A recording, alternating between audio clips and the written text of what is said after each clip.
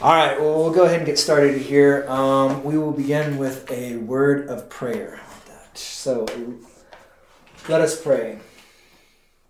Lord God, Heavenly Father, your Son fought the good fight of faith and was obedient unto death.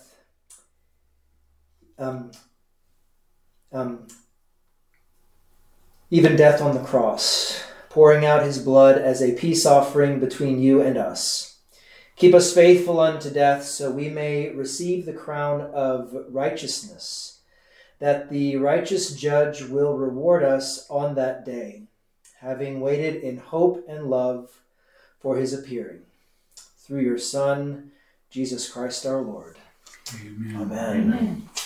All right, so we are beginning our study on Has American Christianity Failed by Pastor Brian Wolfmueller in earnest today, with last week kind of being an introductory.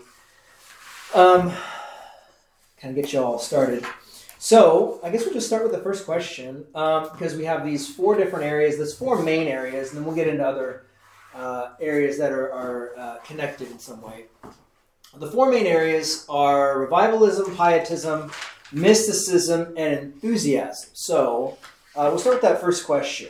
Revivalism teaches that the Christian life begins with a personal decision to accept Christ. So why is this appealing? Let's just ask that first question. Why is that appealing?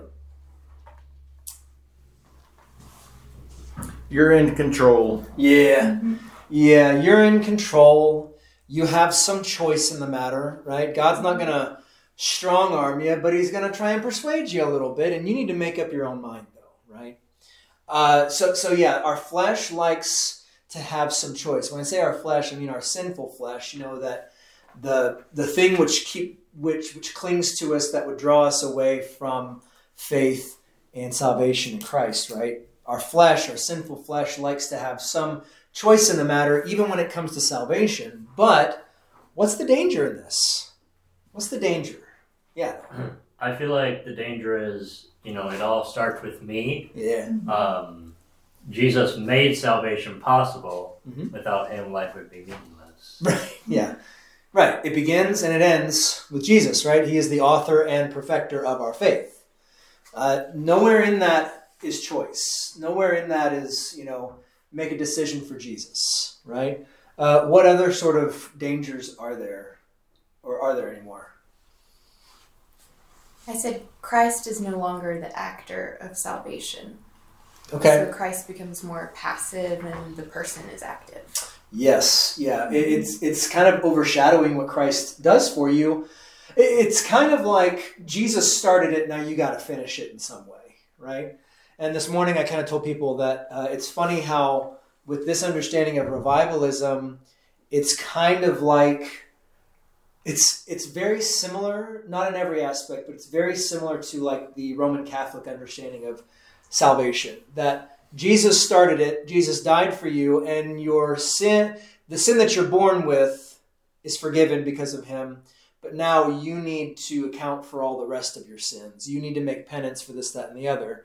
It's not exactly like that, but it's very similar in that we have something to do, right? We have something to do now.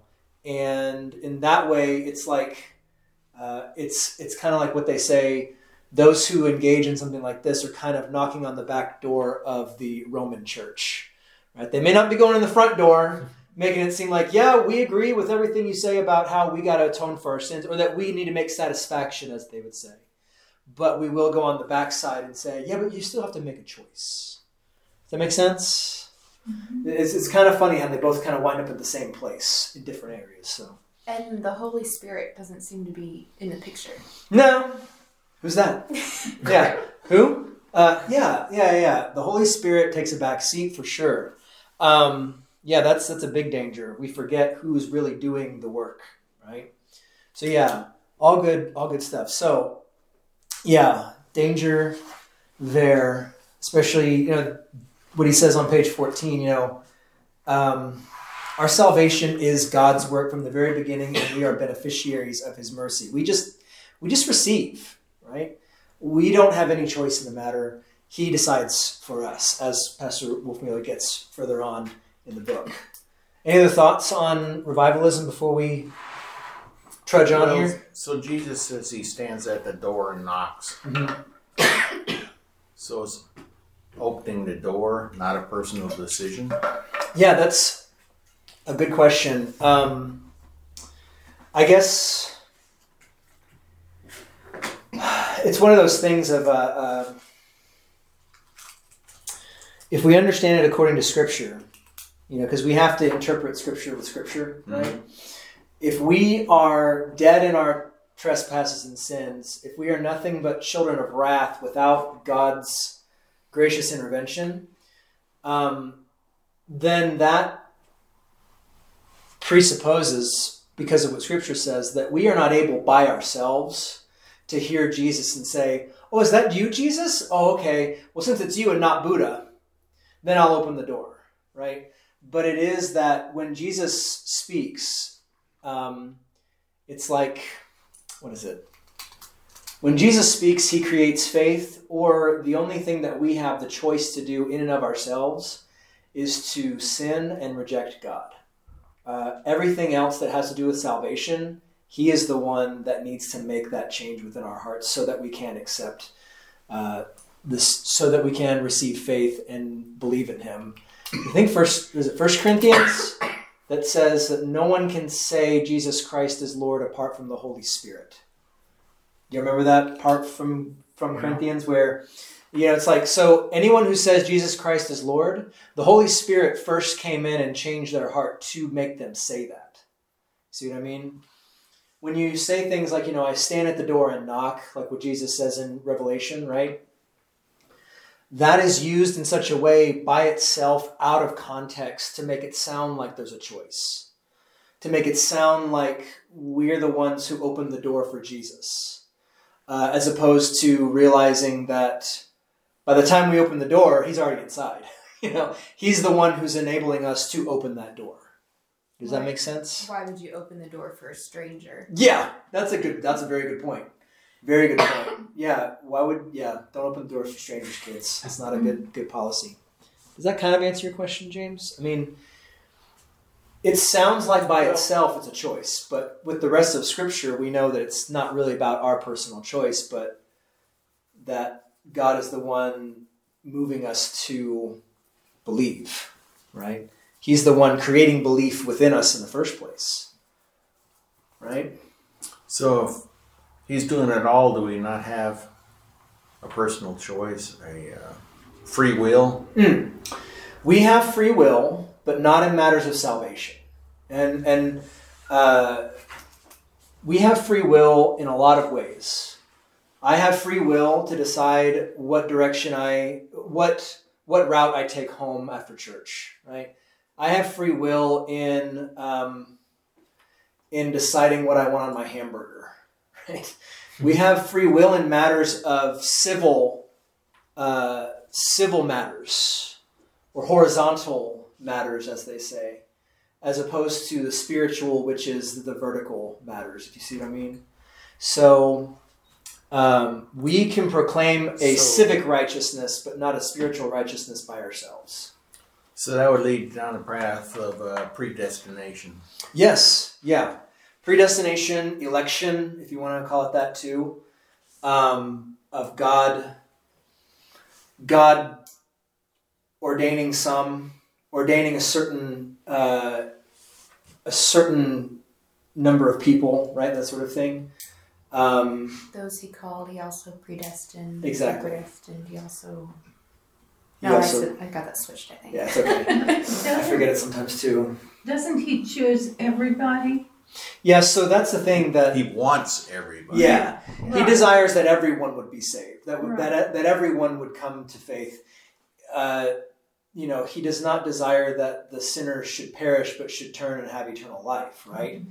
So yeah, and that's the thing about predestination and election that gets a little tricky. We as Lutherans simply say predestination should never precede talking about Jesus Christ dying for your sins, because Jesus died for all people, right? And for those that we would talk about election or predestination for, are those people who are Christian, but are despairing in saying, am I really chosen by God?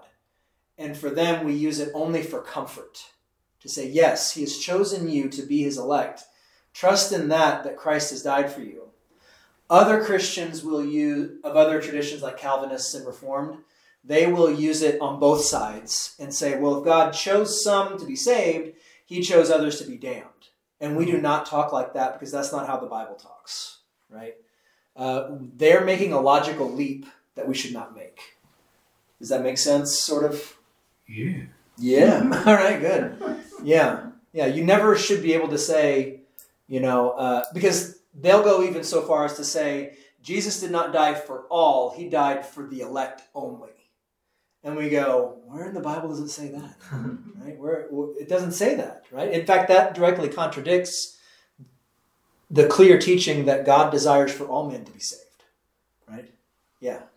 And the devil is working over. Oh, yeah, the devil is working overtime, even amongst Christians, right? Especially amongst Christians. We're the ones he's really after. Yeah. Go ahead, James. Yeah, so he believes all that, he wants everybody to be saved. I agree with that. Hmm? So why would he harden the heart of Pharaoh and Saul? Well, it's one of those things where we know that according to Romans 1, that he gives people over to their lusts. That the people who chase after the desires of their own heart that are sinful, eventually he just says, well, this is what you want. Here you go. See what it gets you. Yeah, but they did. Did they do that on their own? The Bible says he hardened their heart. Yeah, he hardened Pharaoh's heart. He hardened Saul's heart. And we would ascribe that to mean that they were the ones who acted first in rejecting him, right?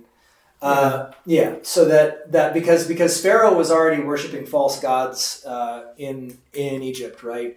He was already worshiping the false idols of all of the river gods. So their hearts were hardened already. Why does it say God hardened their hearts? Because that's what it means to give you over to your lusts and passions. When God hardens your heart, it's one of those things, we don't exactly know why, except that it was used for the good of his people, right? That with Pharaoh, at the very least, he hardened his heart further and further after he'd begun the work himself in rejecting him, so that all of the different plagues would be brought about to show everybody else the foolishness of following after false gods, right? The foolishness in contradicting the one true God who created the heavens and the earth. It was for an overall purpose that God hardened the heart of Pharaoh. And for Saul, definitely in bringing about David and all these other things as well. The one true anointed, or the one who succeeded King Saul. That's the Saul you're talking about, right? So he did that for a reason, but at the same time, he didn't want anybody to go the wrong way. Well, it's one of those things like he doesn't desire that anyone should perish, but he Right. does have consequence for sin. There is a consequence for unbelief. And the consequence for unbelief is that God gives you over to the fullness of that unbelief, which in effect would be hardening your heart. Because, God is a just God, and one who does not just let certain sins, especially idolatry, just go without having any consequences. So they sinned first by rejecting him, and he furthered it by hardening their heart, saying, this is what you want, this is what you get. Right? That makes sense? There are consequences to our action, including the unbelief that we would So exercise. he- The girl made me do that. Yeah, the woman that you gave me, God. Right, Yeah. right. Right, yeah. So he pretty much passed judgment on them before death. Well, there was always the opportunity for them to repent. Pharaoh didn't have to chase after the Hebrews. He didn't have to ride into the Red Sea. But he was so far gone in his own sin and pride that he couldn't help himself. And the judgment came, obviously, when Pharaoh was drowned in the Red Sea, right? When he died. So I mean, he didn't necessarily pass judgment on him, but I guess you could say, yeah, he did. He did pass judgment on him that he should be his instrument for a certain purpose, even to show you what unbelief looks like. That's a pretty harsh thing. Thanks for getting us there, James. Yeah. No, it's good. I mean, yeah, you thread it out and you wind up going down some interesting paths, for sure. All right, how about we tackle pietism now? So pietism teaches that the Christian life is chiefly marked by growth in good works, on page 15 there. So why is this appealing? What's appealing about pietism? Well, they think they're working their way to heaven, but you could never do enough. Right. Well, yeah, and it's even more subtle than that, isn't it? That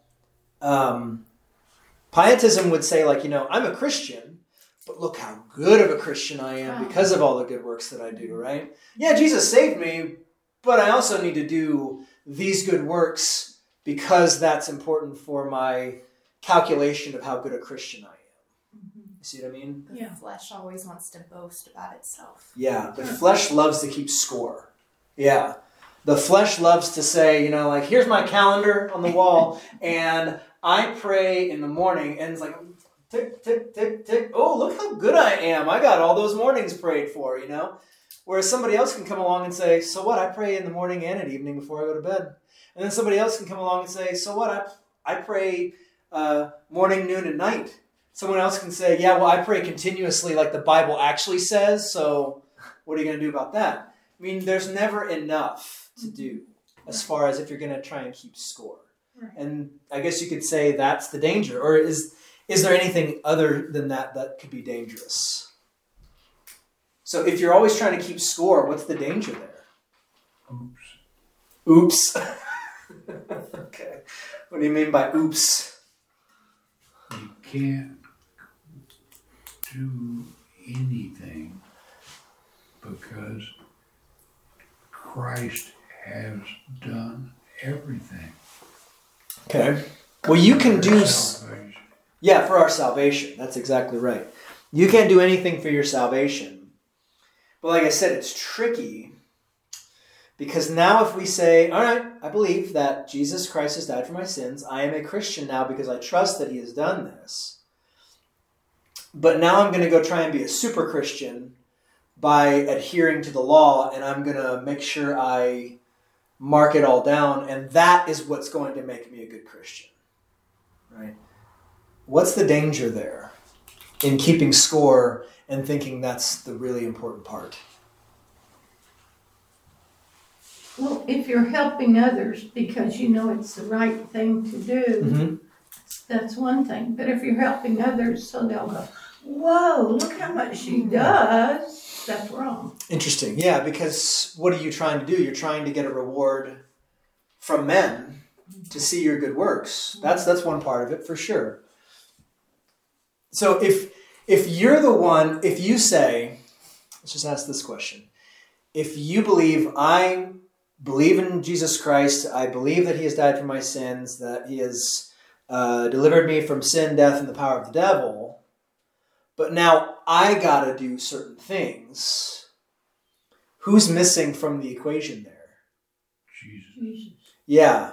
Well, he's there at the beginning, but who's the one who sanctifies us? Well, doesn't the Holy Spirit lead you to do good things? That's exactly right. The Holy Spirit is missing, right, in that equation. That the Holy Spirit, I think he says this exactly on, where does he say that? Yeah, page 17, last part of that section. When we try to achieve comfort, certainty, or confidence through our works, we are grasping for ourselves what only Christ can give.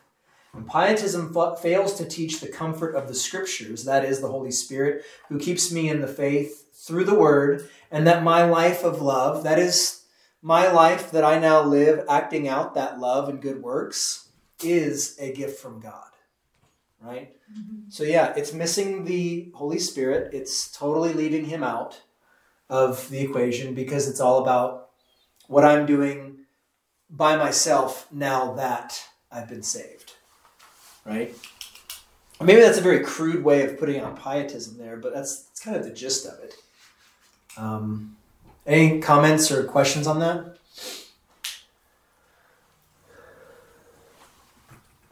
No?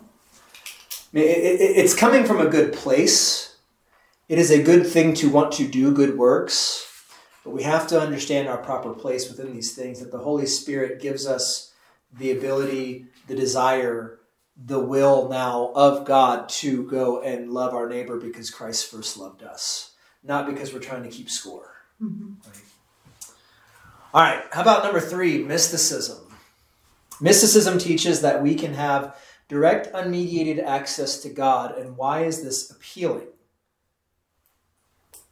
So, and we need to have some like qualifiers here, right? That I think, James, you asked last week that, mysticism, don't we have that through prayer? Like direct access to God. That was Right. my comment again. Yeah, direct access to God. But that's not what prayer is. Prayer is always mediated by who? Holy Spirit. Yeah, the Holy Spirit, Jesus Christ, right? That you don't have just direct access one-on-one to, you don't have a direct line. You're like, I got a direct line to the big guy. Don't you worry about it. I'll take care of it for you, right? It's one of those things where we pray in the name of Jesus, right? And he is the one who is the mediator between us and God the Father by what he has done for us. So prayer is mediated in a certain way, right? And the thing is, though, is that mysticism is talking about this idea, what does he say? That like mysticism assumes the capacity of the human soul to come in direct contact with divinity. The goal is direct contact, like touching God, right? Feeling that God is present, right? Mm-hmm. Usually it manifests itself in feelings, right? Like you go to a great concert or like a great worship service, and only because the music moves you or something like that, the lights are great, the band is good or whatever, and you go, I just felt that God was there. He's everywhere. Yeah, he's everywhere. He's That's true. But you know that because of what Scripture says, right? Not because of how you feel. So what's the danger there? If it's all about your feeling, or if that's the primary motivation or way what's the danger there? Well, direct contact with God, we already know that if you see God, you're dead. Yeah. That's a good point. I mean, these guys are nuts. Yeah, I know, right? It's so funny. It's so funny. Yeah, because what does he say? He says like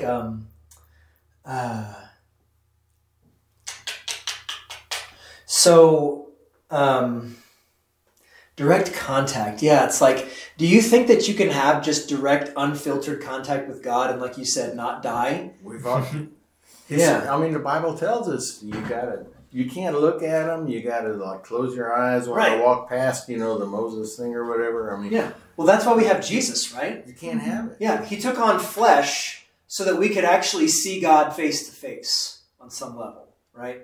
That we can see God in Jesus, right? He is the mediator between us and God the Father. So when you say that you can have, so it's appealing because on some level, our flesh likes to think that I can just touch God, I can have direct access to God. I don't really need Jesus. What do I need Jesus for? I have a direct access to God, right? On some level, they might not be that crass or that direct, but that's kind of what it is because of your feelings. And the danger can be that, your feelings, are they a good guide? Are they a good compass to go by all the time? Oh man, how many times have your feelings gotten you in some trouble? Feelings, emotions, all that stuff. Yeah, oops. Yeah, so your feelings can mislead you. That's not to say that feelings are inherently a bad thing or cannot be used for the glory of God, cannot be used to guide you in a certain way that is good for you. But you got to be careful. When your compass is your feelings, when it comes to mysticism, that you have this mystical experience, because I felt it. What did he say about Chris Tomlin? He said, he's like, how do you know when you've arrived in the presence of God? And Chris Tomlin just goes, you just know it. It's like, that's great. I'm glad I've got such confidence that I just know it when I'm in the presence of God. I mean, it leaves so many questions, right? Yeah. You just know it. How do you know it? You just do, man. You just do. Well, I'm going to take that to the bank. Sounds great to me. I don't think so. It sounds pretty sketchy, right? The danger is that, what if somebody shares the gospel with you? Like literally, you are in despair, and someone tells you, "Hey, you know what? This is not something to be too worried about. Jesus Christ has died for you. He's forgiven you of all your sins. Take heart and receive peace from that. That regardless of what happens, you're free from the power of sin, death, and the power of the devil." And they just go, "Nah, I don't know. That doesn't really hit me in the feels." I'm not really feeling it. It's like, But when we pray, don't you feel like Jesus hears us? well, I mean, yeah, he hears you. But this is the other thing, because I think this is one of the trickiest ones is mysticism, because it's like your feeling can be a good thing, especially like if you're feeling in despair. It's a good thing when that feeling is motivating you to pray and to ask God to give you peace, right? That is a good thing. And but you know that Jesus hears you, not because you feel that he does, but because God's word says that he does, right? It's certainty where there is no certainty with feeling. And the thing is that the gospel is true no matter how you feel about it, right? It's objective. It's outside of yourself. So sometimes when you're feeling down, or when you feel like you need some help, and the gospel just isn't doing it for you, you're not really feeling what the gospel is laying down for you. I mean, on some level, you kind of have to say, wait a minute. Where is your focus? Where is your faith? Is it in how you feel? Or is it in what God is telling you right now, clearly in his word, that Jesus forgives you of all your sins? You see what I mean? So where is your faith being placed? In your feelings or in Christ as he has revealed himself in his word? That make sense? Yeah. Yeah, it kind of helps us ground ourselves, right? Otherwise, we're just kind of shifted back and forth with our feelings. It's kind of scary, especially for us guys. We don't like our feelings very much, do we, fellas? No. Nah. You hurt my feelings. It's actually kind of funny, and I did mention this morning. Mysticism, at least when it comes to mystical, like a mystical kind of worship experience. I don't know, fellas. Tell me this, and the ladies that are here, you can tell me as well. When he says on page 18 and 19, like the bottom of 18, top of 19, he's like, a survey of contemporary praise and worship songs shows all the marks of mystical worship, like seeing God, touching God, feeling God. I mean, does that sound, losing ourselves, being caught up, swept away, that sort of thing. Does that sound masculine or does that sound feminine in a certain way? Would you expect a guy to talk like that about just like, it's like, man, I was just working on my truck and it's like, it was great to just feel that truck, to touch that truck, to get caught up and swept away and working on my truck, To be one. Yeah, to be one with my truck. That's what I was really going for, man. You better get rid of that. Yeah, get rid of that fella, yeah. Yeah, I don't think I mean, if you find a guy like that, you have to kind of ask some questions about him, it's kind of interesting. But I think, that sort of thing, it's a very, well, I have it written in my book and you don't have to take my word for it. It's like, it just felt like mysticism is kind of effeminate, and not feminine. Let me make that very clear for you, ladies, that to be feminine is to abide by your natural attributes as a woman. right? Women typically are much more caring, nurturing. They are in tune with other people's feelings a little bit more. They can be more. Women typically are more empathetic. Men typically are not, right? Men are much more objective. They just well, let's just say what the truth is. Well, who cares if I hurt someone's feelings, right? Yeah, oops. Yeah. But the thing is that with mysticism, I don't know. Take it for what it's worth. When you see a guy who's leading a worship service and he's up there using these kind of words and phrases, seeing God, touching God, feeling God, it almost seems like they want Jesus to be their boyfriend or something. You know what I mean? As opposed to getting up there and leading worship, singing about who Jesus is objectively. Who Jesus is and what he has done for you. And that should move you. Right? That should move you to feel joy. That should move you to feel comfort. Not trying to get into all these emotions. You see what I mean? Yeah, I don't think it sounds effeminate. I think it sounds more psychedelic. Psychedelic, man. Yeah. Okay, I'll take that. That's so funny. Swept away, knowing God in some sort of secret and direct way. Oh, yeah. That's just kind of funny. It just reminds me of that song, in the secret, in the quiet place. I'm not even going to that. That's another life. All right. So, for the mystic, the historic liturgy of the church, right, seems incredibly dry and void of spirituality. Someone who might come to our church on Sunday mornings who's used to that sort of mystical kind of experience, they'll probably come here and just go, I wasn't really feeling it, right?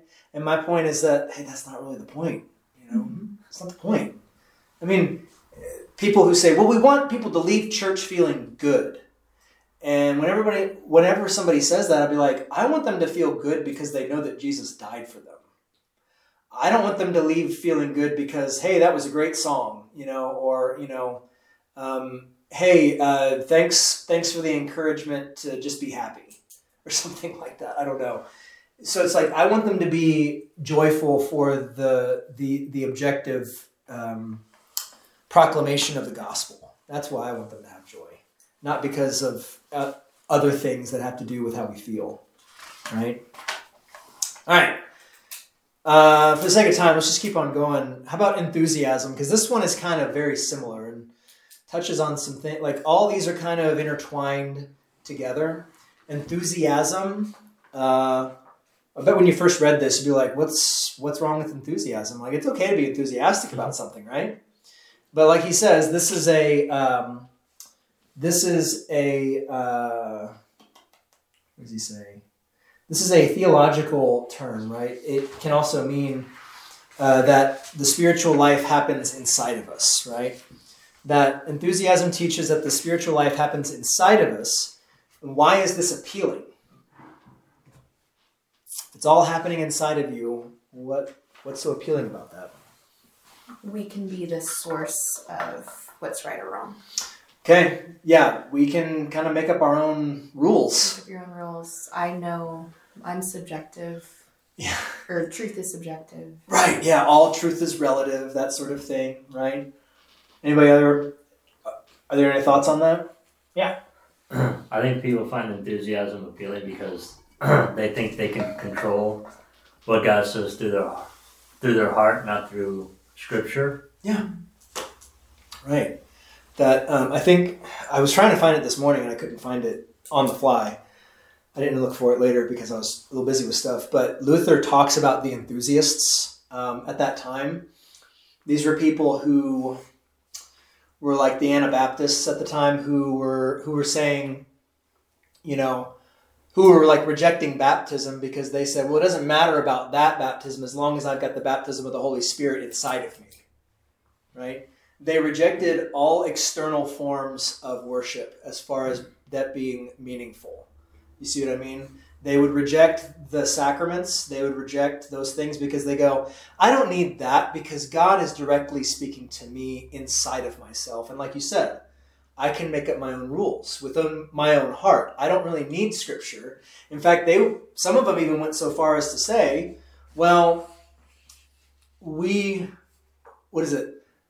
that we don't abide by a dead letter. They're twisting Paul's words, right? We don't abide by a dead letter, but by the Spirit. And it's just like, that's not what Paul was talking about. You're misreading these things. And Luther likens it to, a lie of Satan, right? So it's like if our spiritual life is all internal, we get to define our own parameters, our own rules, how I get to believe about my God that I trust in. It's like it kind of leads you down the path of, oh, well, I don't believe that a God would do that. I don't believe that a God would not allow women to be pastors. I don't believe that a God would hate you because of who you loved just because you're gay or whatever. It's like, I don't believe in that kind of God because that's not how I feel, right? That's kind of enthusiasm, right? It's this understanding or this thought that, I get to make up my own rules based on what's inside my heart. And so what's the danger? What's the danger? You will go and left. Yeah, you're off the rails. Yeah. You're on shaky ground. You're like the guy who built his house on sand. And then when the waves came, what house? There is no house anymore, right? It's all gone. It can lead to no fences, no ground rules. Yeah, right. I mean, you wind up saying, I get to do whatever I want because that's how I think God sees me and sees the right thing, right? Yeah, no fences, no ground rules. I was reading through here, and some of the Bible studies. What does this verse mean to you? Red flag. Yeah, right. That's it. I've heard that already too. Yes. Sadly, the Missouri Synod, I think, has engaged in some of that as well. And it is a red flag. What does this verse mean to you? What does it mean to you? And it's just like, well, if it means that much to you, what if I don't think it means that? How can we actually be unified in our understanding of this passage or this verse, if that's what it means to you? And I think it means this to me, and we both can't be wrong. It's like those people who say, well, that's your opinion and no opinion can be wrong opinion. Right? Have you ever heard that before? That there is no such thing as a wrong opinion? Have you ever heard that before? I've heard it from people that I don't really know. I've just heard it out there from other people. And I remember a pastor of mine from years back, he had a sermon where he used that in a sermon where he's like, these people who say, well, that's your opinion, or like everyone's entitled to their opinion and no opinion is necessarily wrong. And he goes, all right, so what if I was of the opinion that it's good child raising to beat my child every hour on the hour with a stick, as long as the stick is 3 feet long and about half an inch wide? Is that a good opinion to hold? No, it's a horrible opinion. Opinions can be wrong, right? You can be wrong about your opinion. Just like you can be wrong about how you feel about God, especially if it doesn't match up with Scripture, right? So it fails to see that the Lord's gracious work is chiefly on the outside of us, right? That our salvation doesn't begin inside of us; it begins outside of us, right? That the Word must be preached to us. That faith comes by hearing, and the hearing of the Word of God, right? That the Word comes in from outside of us and affects that change and brings us about to faith, okay? Enthusiasm doesn't believe that, okay? Any other questions on this? I mean, there's a lot we can say on this, but we probably need to keep moving on. To a really good topic, legalism. Oof. Legalism puts the law above the gospel by establishing requirements for salvation beyond repentance and faith in Jesus Christ. Why is that appealing? Why is that appealing? I said it's appealing because it doesn't require us to trust in something other than ourselves. Oh, that's good. Yeah. That's a good reason that it would be appealing. We like to trust in what we can do. Yeah. Kind of like with pietism. We like to keep score, right? Well, and it can be very hard to trust another person. Yeah. So it's just easier to rely on ourselves. It's true. Yeah. That's a good point. Any other thoughts on that? Be careful. Be careful. Yeah. Yeah, be careful with legalism. What is the danger of legalism? Well, the gospel is about Jesus and the Holy Spirit, and the law was the laws of Moses. So it's what God wanted people to do with their life, and He wanted them to do those things with their life for their own safety, for their own salvation, or Yeah. As far as the laws of Moses that were laid out, it's actually kind of interesting. The law was set forward for our good. There were, different types of law, the moral law, the ceremonial law, what they did in the temple, things like that. And, these were requirements that if you did not meet all these specific requirements that, you were unworthy. But there was always that day of atonement that they would have, right? That the sins of the people would be atoned for. And actually daily sacrifices were made for the people in the temple. That's the part of the job of the priests. So there's always that gospel that's there. There's always grace that's being offered, but not so that we would lessen the severity of the law, right? In the Old Testament, there were laws there for people's safety, for their good, for the good order of the society and the people of God. And those were also a foreshadowing, a type, a foreshadowing of what would be fulfilled in Christ, right? That he lived perfectly according to all that law and in our place, right? And even the Day of Atonement was a foreshadowing of what Christ would do in atoning for our sins, right? Being the lamb that was sacrificed, being the scapegoat, all these things. So, but today, legalism,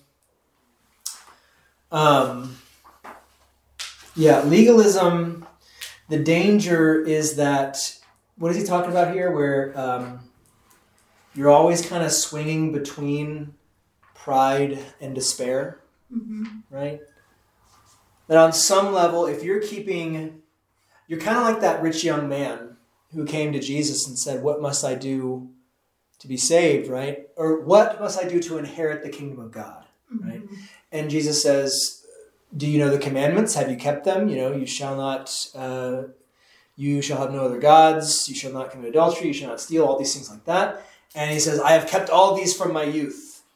He's proud, right? And then he says, all right, now go and sell all that you have and give it to the poor and come follow me. And then he went away sad because he had a lot of possessions, a lot of wealth. So he was despairing because he was still trusting in the wrong thing, right? So legalism leads to either pride or despair or kind of a swinging back and forth between the two. It's a roller coaster ride, the proud are always measuring what they're doing. The proud keep score. And then those who are despairing, there's almost nothing, it seems like nothing can bring them out of it, right? That they despair of even the good works of Christ for themselves, right? So that's the danger. That's the danger of legalism. Any thoughts on that? I've been told our church is way too legalistic. And see, that's another thing, and I'll just touch on this real briefly. We should be careful at who we talk about being legalists. Because if somebody's telling you, hey, we do something in church for good order, right?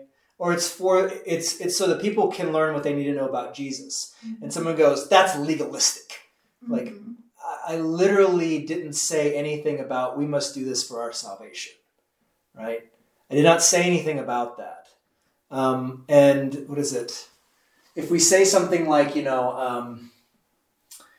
what am I trying to say? Like if we say something about close communion, right? Yeah, that's Yeah, right. That's it, right? It's usually what it is, right? It's like you're a legalist. It's like actually, this is a very loving thing to do, to keep people from partaking in something they don't really understand what it is.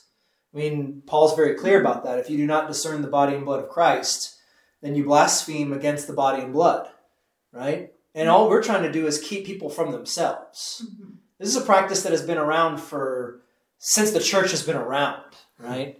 I mean, they wouldn't just let somebody come in who had just got done worshiping Zeus and come in and say, "Here, have the body and blood of Christ," right? That's not legalistic. That's actually loving to do that. People, I think, have a misunderstanding of what legalism really is, right? Which is really establishing requirements for salvation beyond repentance and faith in Christ. Right? We're not doing that when we have good order. We're not doing that when we have limitations on certain things within church for the sake of people's good, right? I mean, that's like saying, it's like, what, Pastor, why do you wear an alb and a stole every Sunday? You're a legalist because you know what a good pastor would do? Get up there in a short and t-shirts. What? And not even stand behind the pulpit. Yeah. Yeah. Walk around amongst everybody, patting them on the back as you preach. Yeah. If you say that you are better off in the pulpit when you preach, you're a legalist. It's like, that's not really what that means. It's like, that's not how this works. That's not how any of this works, you know? But it's just. But that's the way you're branded. That's the way people. Well, if someone's gonna do that, you're just like, all right. Well, at least you know where they stand. You're just like, all right. So I know where I can begin this conversation. Right? Oh my goodness. Yeah. So legalists. That's great. How about moralism, though? Let's touch on moralism for the sake of time. Let's keep on pushing. Moralism teaches that the gospel can be reduced to improvements in behavior. Why is that appealing? Why is that appealing? You're trying to earn your own way into heaven by being good. Yeah, I mean, it's just a swapping out, right, of the gospel for the law. Mm-hmm. Similar to legalism, but just in a different kind of shade. You know what I'm saying? Mm-hmm. It's a slightly different kind of shade. And what does he say? It tends toward the prideful side, right? Mm-hmm. When he says, like, when you ask people, will you go to heaven? They most often say yes, and you go, why? And you know what the answer is. Well, I'm a good person. Mm-hmm. I'm a good person. And that's what he says the creed of the sinful flesh is. Right? I'm not that bad. I'm not that bad. So it's appealing on that level, again, because we like to keep score by the good things that we do, how moral and good a life we live. But what's the danger? Again, you don't need a savior. Yeah, right. You're good enough. It's like I never really saw this. I just saw it in like little clips, but it's like the Saturday Night Live thing where it's like Stuart Smalley. He's like, I'm good enough, I'm smart enough, and doggone it, people like me. You know, it's the gospel according to Stuart Smalley, right? I'm good enough, I'm smart enough. Yeah, that's not how that works, right? The gospel is overshadowed again, right? So let's look at the prodigal son, like he talks about here in the chapter. I think he starts on, he asks on page 33. It says, in the parable of the prodigal son, we see three slaveries: slavery to passions and sin, slavery to despair of God's mercy, and slavery of obedience to God's commandments. Why do we tend towards slavery instead of sonship? I said because our human sinful brains cannot rationalize the love of God. That's very good. That's pretty good. Yeah, we cannot fathom the love of God. It doesn't make sense, right? Excuse me. It doesn't make sense to us. First of all, on some level, we might say, on the pride side, we're like, why would I need God's love? I'm a good person. In some ways we can find it insulting if we're that prideful. On the other side of despair, you say, why would God love such a horrible person like me? Right? So yeah, by ourselves we cannot fathom the love of God. That's a good way to put it, Amy. Yeah, I think of that song, I Can Only Imagine. Okay. Can of worms here being opened, yeah? What's your point about I Can Only Imagine? How can you imagine God's love? I mean, it's just so great that Yeah. Well, we're can't put it in this brain right here. yeah, right. We can't fathom it. Yeah, I mean, on some level, he's right. Like, I can only imagine, and it's limited, Mm-hmm. right? But yeah, how can you fully understand? You can't. But it's interesting. So, slavery and sonship. I mean, the Father wants sons, not slaves, right? As he says on page 34. The Father wants sons, not slaves. I loved what he said about that lady he met at the, he was waiting in line to return a movie, and the lady tottered up to him and asked abruptly, "What do you do?" "I'm a Lutheran pastor." "Oh," she said, "I'm a Baptist. What's the difference?" What a surprise this conversation was. "Well," I began, "I suppose in your church you have a time of decision at the end of the service?" "Yes, an altar call." "Right, an altar call. A time to receive Jesus into your life and pray the sinner's prayer." "Yes," she said. "Lutherans do things a bit differently. Instead of asking the sinner to receive Jesus, we ask if Jesus has received us. Instead of asking the sinner to dedicate his or her life to Christ, we ask if Christ has given his entire life and died for us. Instead of asking sinners to pray, we ask if Jesus prays for us. And the answer to this question is a sure and certain yes." She started crying. That's the most wonderful thing I've ever heard, right? Because it totally takes it away from us. The slavery that we would bind ourselves to of our passions, of our despair of God's mercy, of our obedience to God's commandments, pale in comparison to be a son that has been welcomed into God's kingdom by God's work alone, by his grace alone, through the faith alone that he supplies to us, so that we would be joyful in his presence and give thanks and praise for all that he has done, right? But like we said, this takes faith that is supplied by God himself. By ourselves, we can't understand it. It doesn't make any sense. Amen. Yeah. Amen. Amen. Any thoughts on that? I know we're kind of going through pretty quick here, but any thoughts or comments?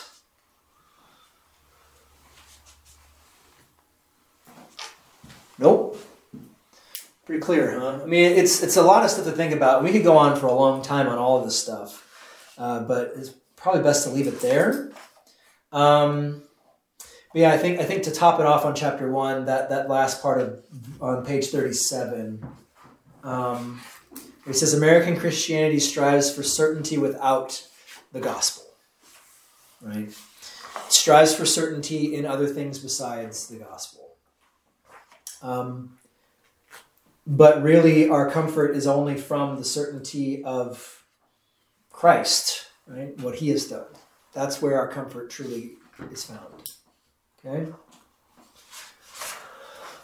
We've got a little bit of time left. If y'all don't mind going over just a little bit, we can kind of get into chapter 2. Unless you have to go. It's okay. We've got about 5 minutes left in the hour. I'm probably not going to get through all of this, but if we can kind of get through some of it, that'd be good. So chapter 2, and if you didn't read this far, don't tell anybody, okay?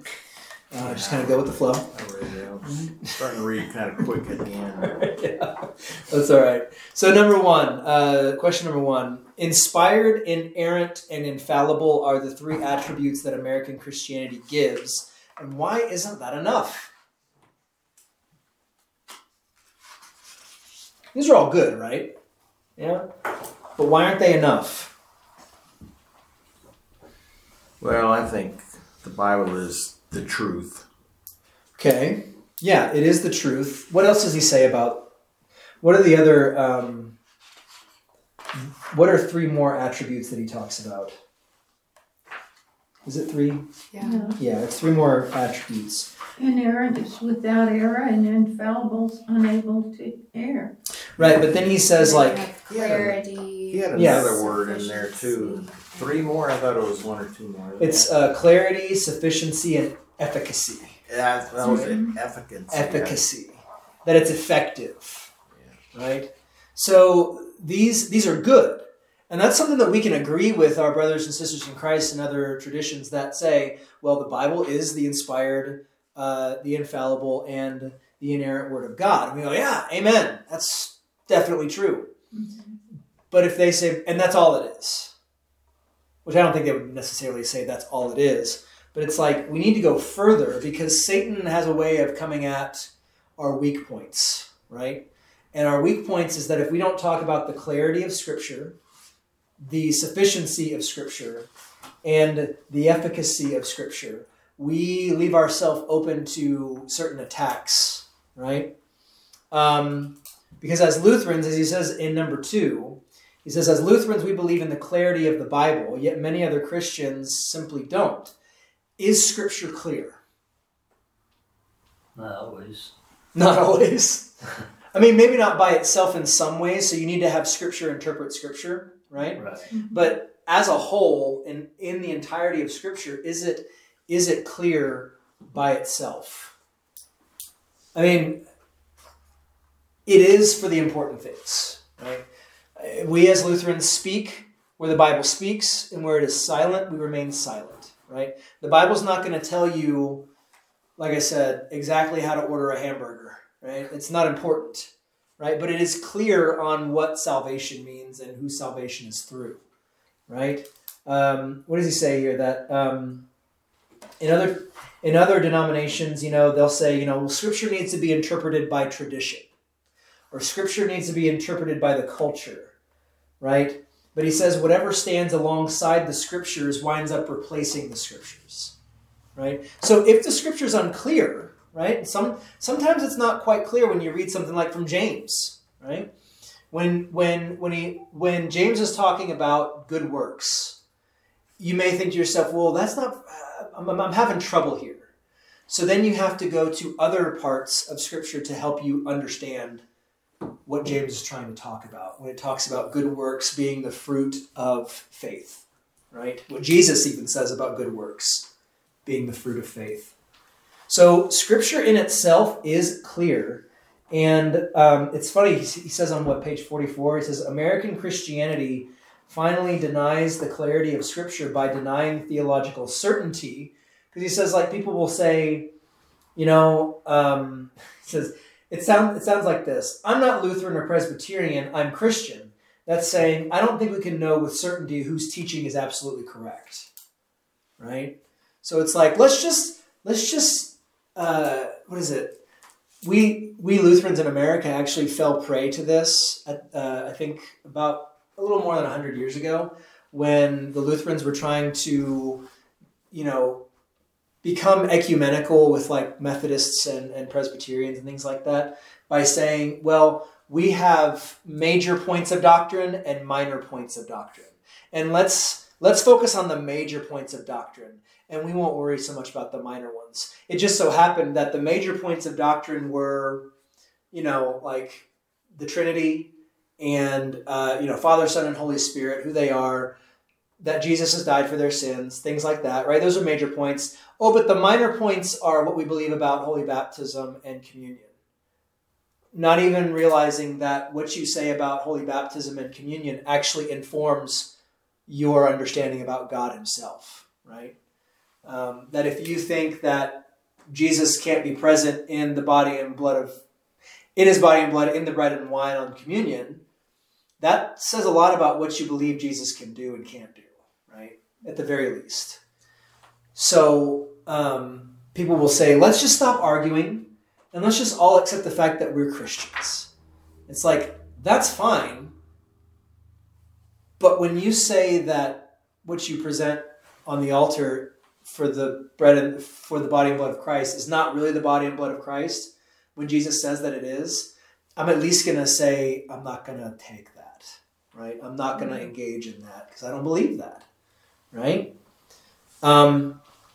So Scripture is clear on the big points. And he says, American Christianity is weak and growing weaker, teaching the unclarity of the Scriptures. That the unclarity of the Scriptures flourishes when theological assertions are labeled opinions and the opinions of men, right? They'll probably get upset with us if they don't call us legalists, right, James? If they don't call us legalists, then they'll call us divisive because we actually want to teach and hold to good doctrine. And we're just trying to say, but we want to know what the Bible has to say on this, right? And the Bible's clear. The Bible's clear about that. And we're going to stand to it. We're going to stand on that solid rock.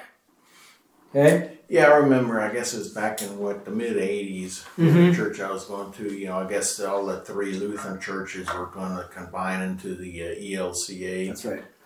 And at the time I thought, well, that sounds like a good idea. Yeah. But boy, was I wrong. Oops.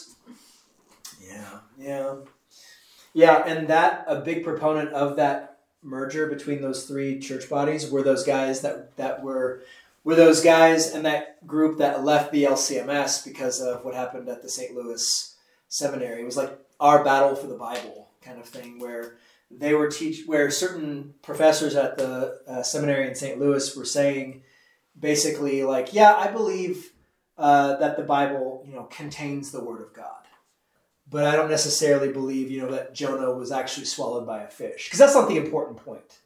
That's what they would say. That's how slippery they would be. Is say, oh, it's not important that Jonah, whether or not he was actually swallowed by a fish, but what's important is what we learn from that. And 3 days.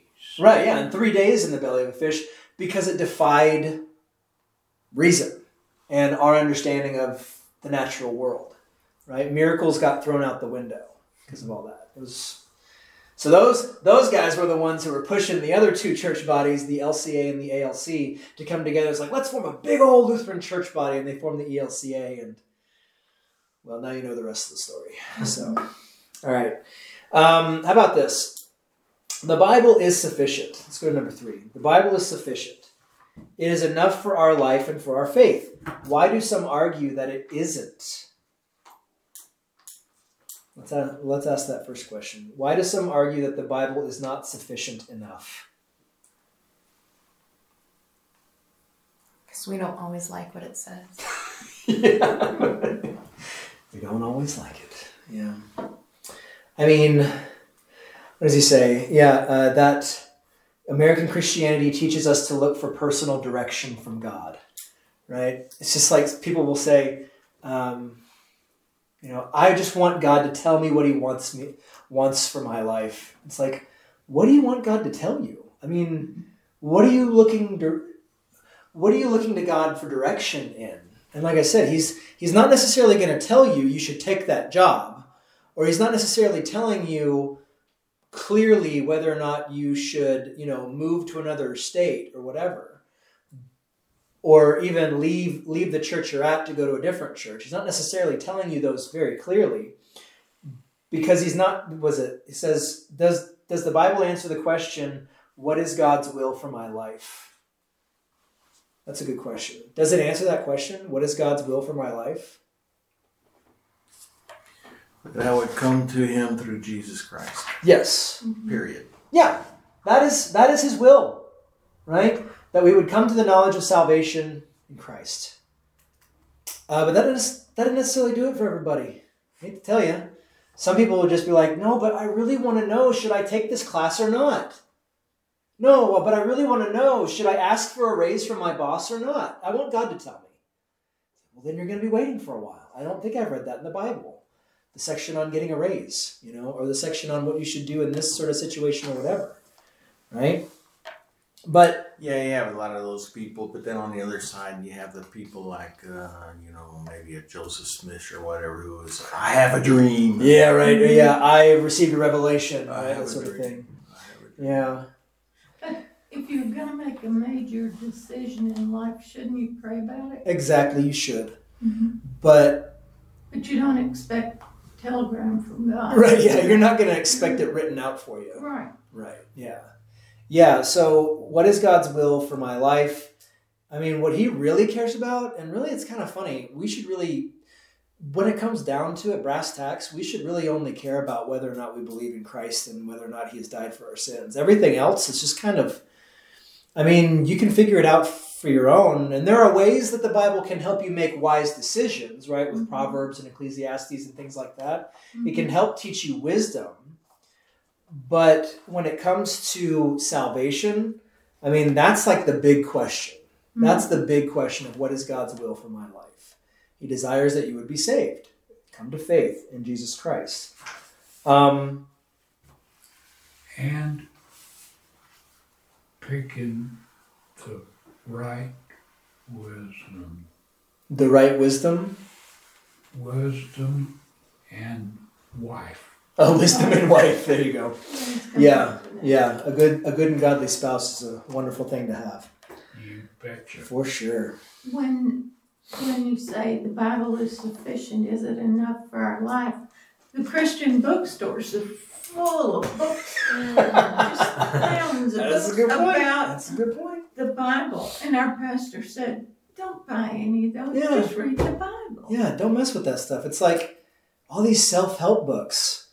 Let's just read Proverbs, you know, and not just once, right? Right. Keep reading it, because it can mean different things depending on your situation and experience in life, right? Mm-hmm. So Proverbs, Ecclesiastes, the wisdom literature, the Bible, I mean, that stuff is, I mean, God gave it to us. We should read it, right? So yeah, the Bible is sufficient. We rejoice that in the Lord's word we have all that we need for life and salvation, right? Read your Bibles. It's simple, right? All right, so we believe that the Bible is efficacious. It has power and authority. If one loses sight of this truth, what happens? So do y'all need to have anything clarified about what it means that the Bible or that the scriptures are efficacious? Was that clear to y'all what he means? Mm-hmm. Okay. So what happens if we lose sight of the truth that the scriptures are,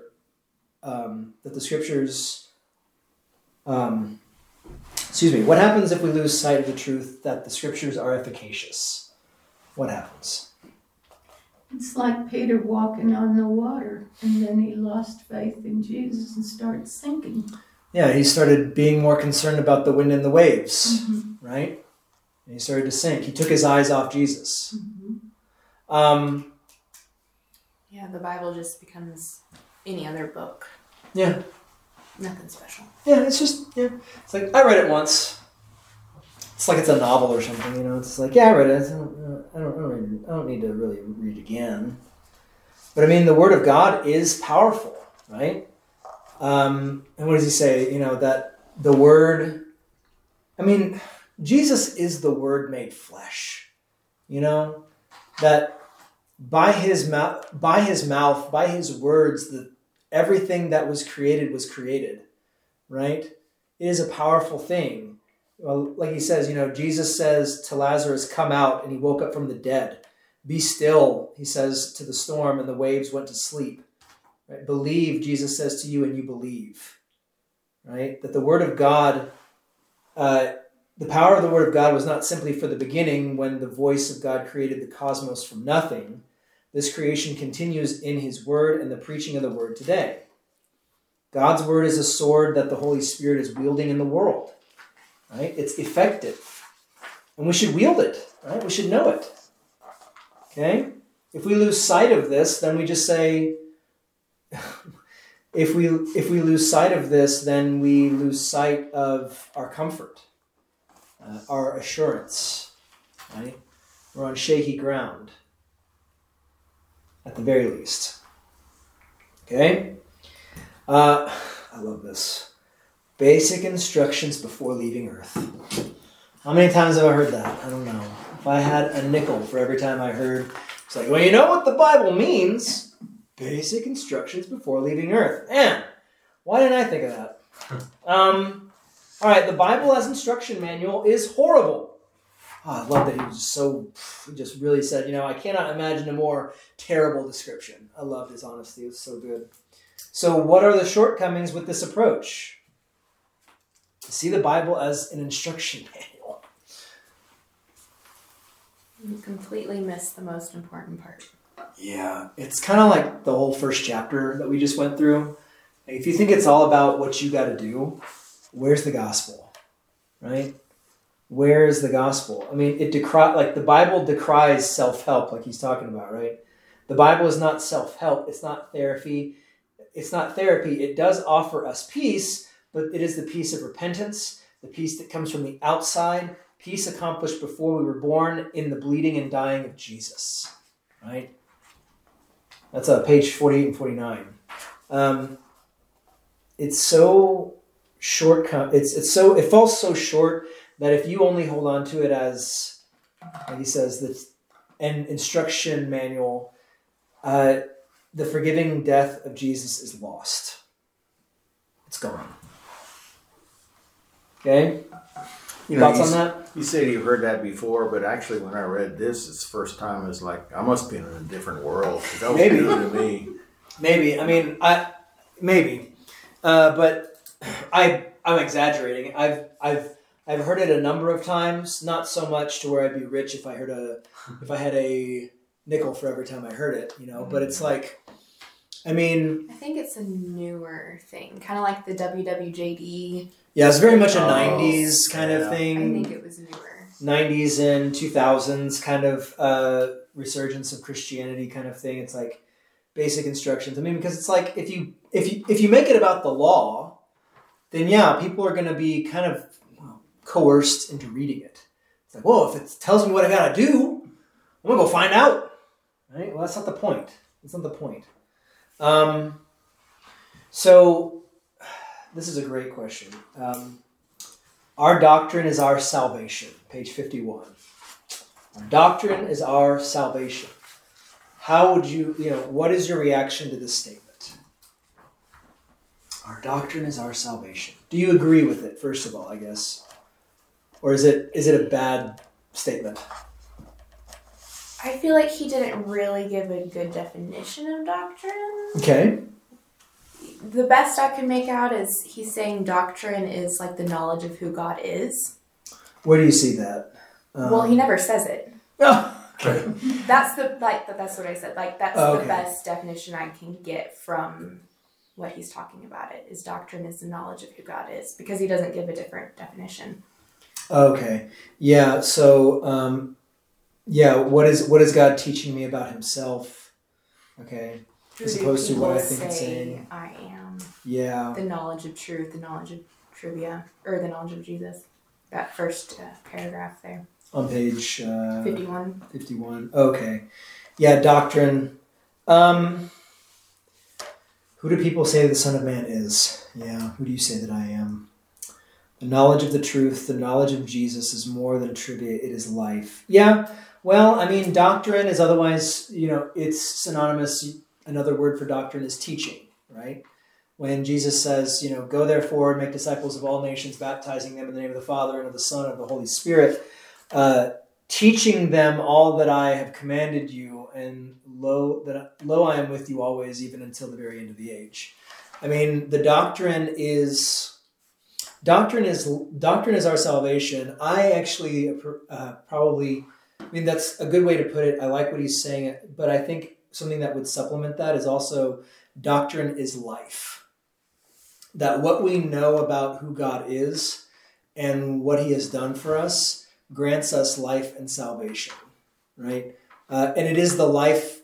It is what should guide our life. Now, I'm not sure exactly what he's getting at, other than just to say, he's not very clear exactly what the definition of doctrine would mean in what he's trying to say. But, I mean, at the very least, our doctrine is our salvation. I mean, to be charitable and honest, I would say that it would mean that our teaching about, Christ is throughout the entire Bible, right? He's even in the Old Testament, right? I mean, that's what I've been trying to teach with having our Psalms have Jesus Christ whenever we see Lord, right? That the entirety of the Scriptures give us the teaching by which we should live our life of faith. And so with that, our doctrine is our salvation would mean that what we teach needs to be in accordance with the entirety of the Scriptures. Right? Because the entirety of the Scriptures tells us about God's will for our salvation.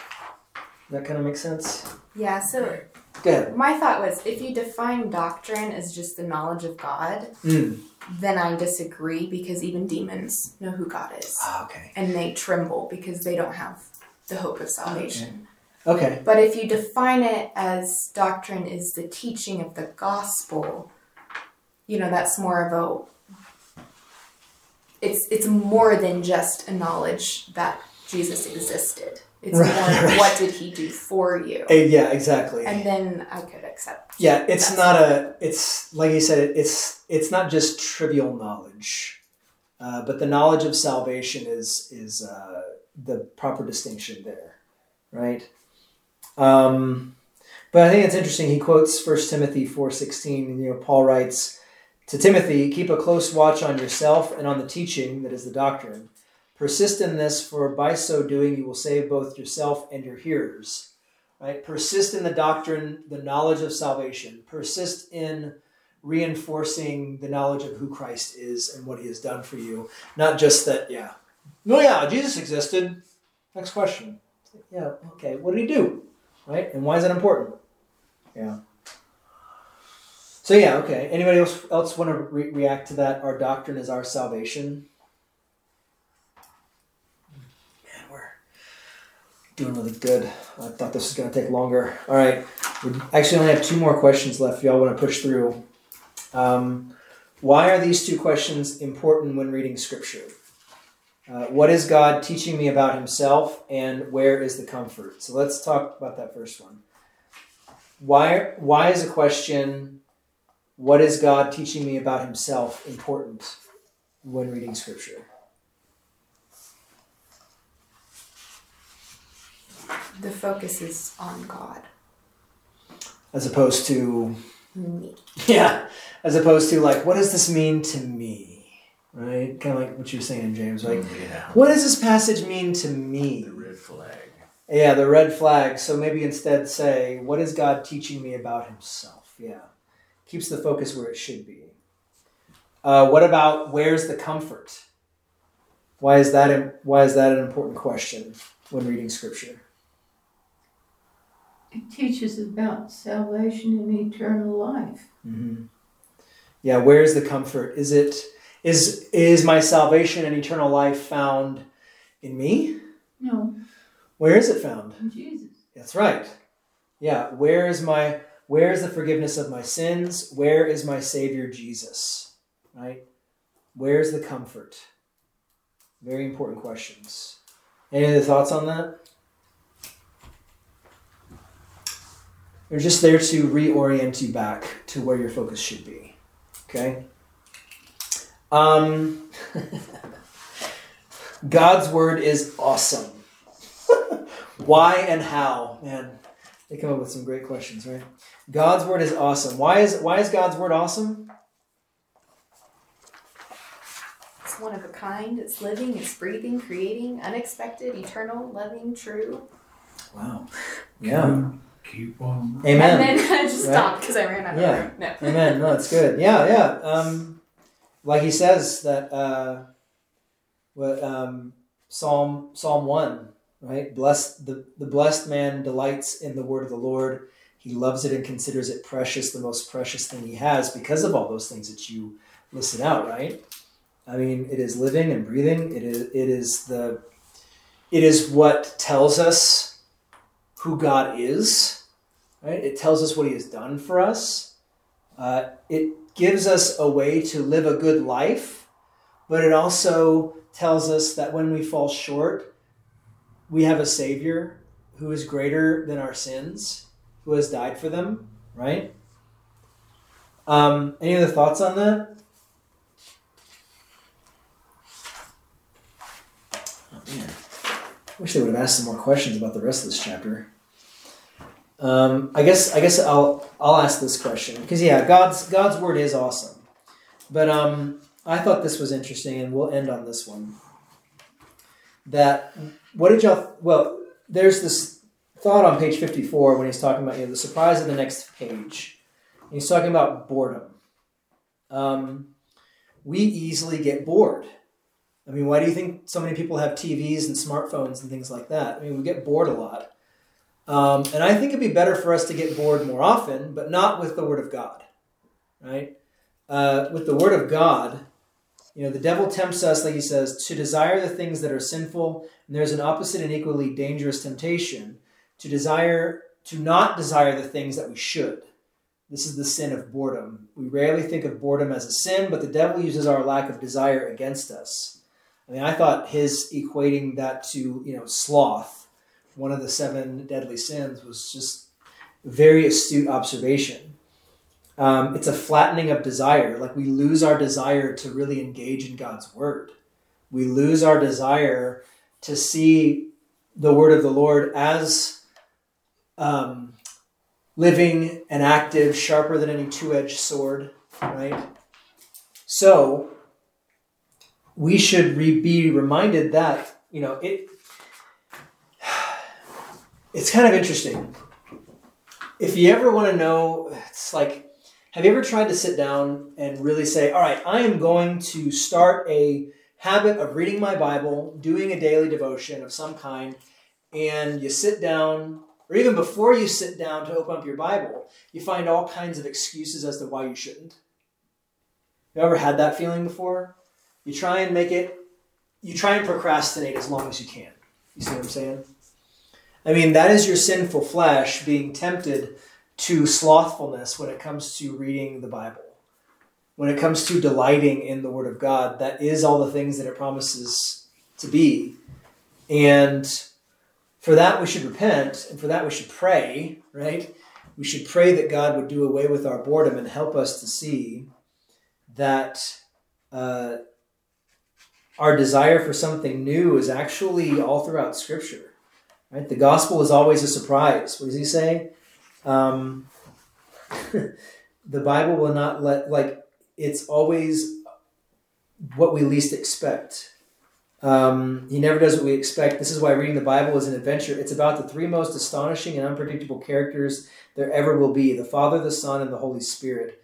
Their conversation, their works, and their thoughts are all above ours. Every word and act of God is a surprise.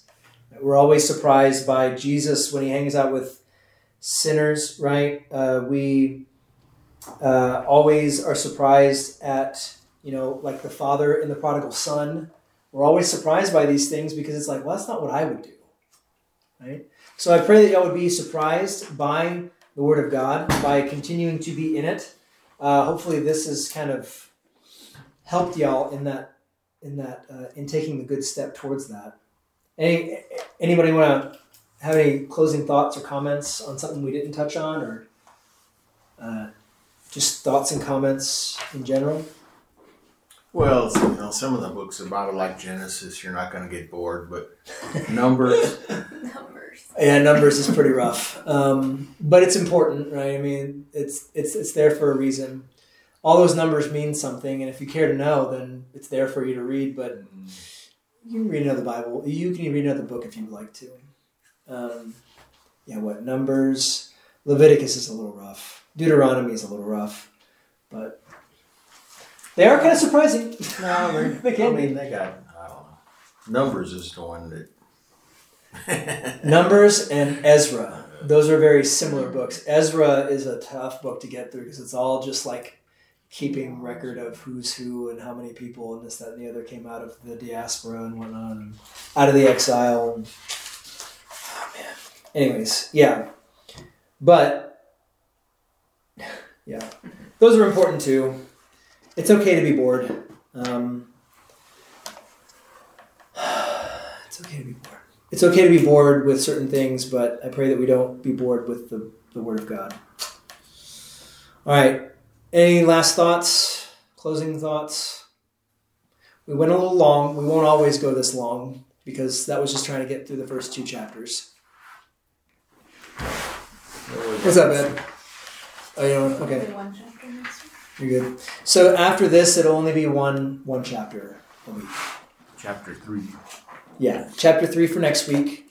Like I said, so we got through with chapter 1 before the hour was over, so we can easily do that next time. All right. Well, thanks for coming. And to close us out, how about let's pray the Lord's Prayer. Our Father, who art in heaven, hallowed be thy name. Thy kingdom come, thy will be done, on earth as it is in heaven. Give us this day our daily bread, and forgive us our trespasses, as we forgive those who trespass against us. And lead us not into temptation, but deliver us from evil. For thine is the kingdom, and the power, and the glory, forever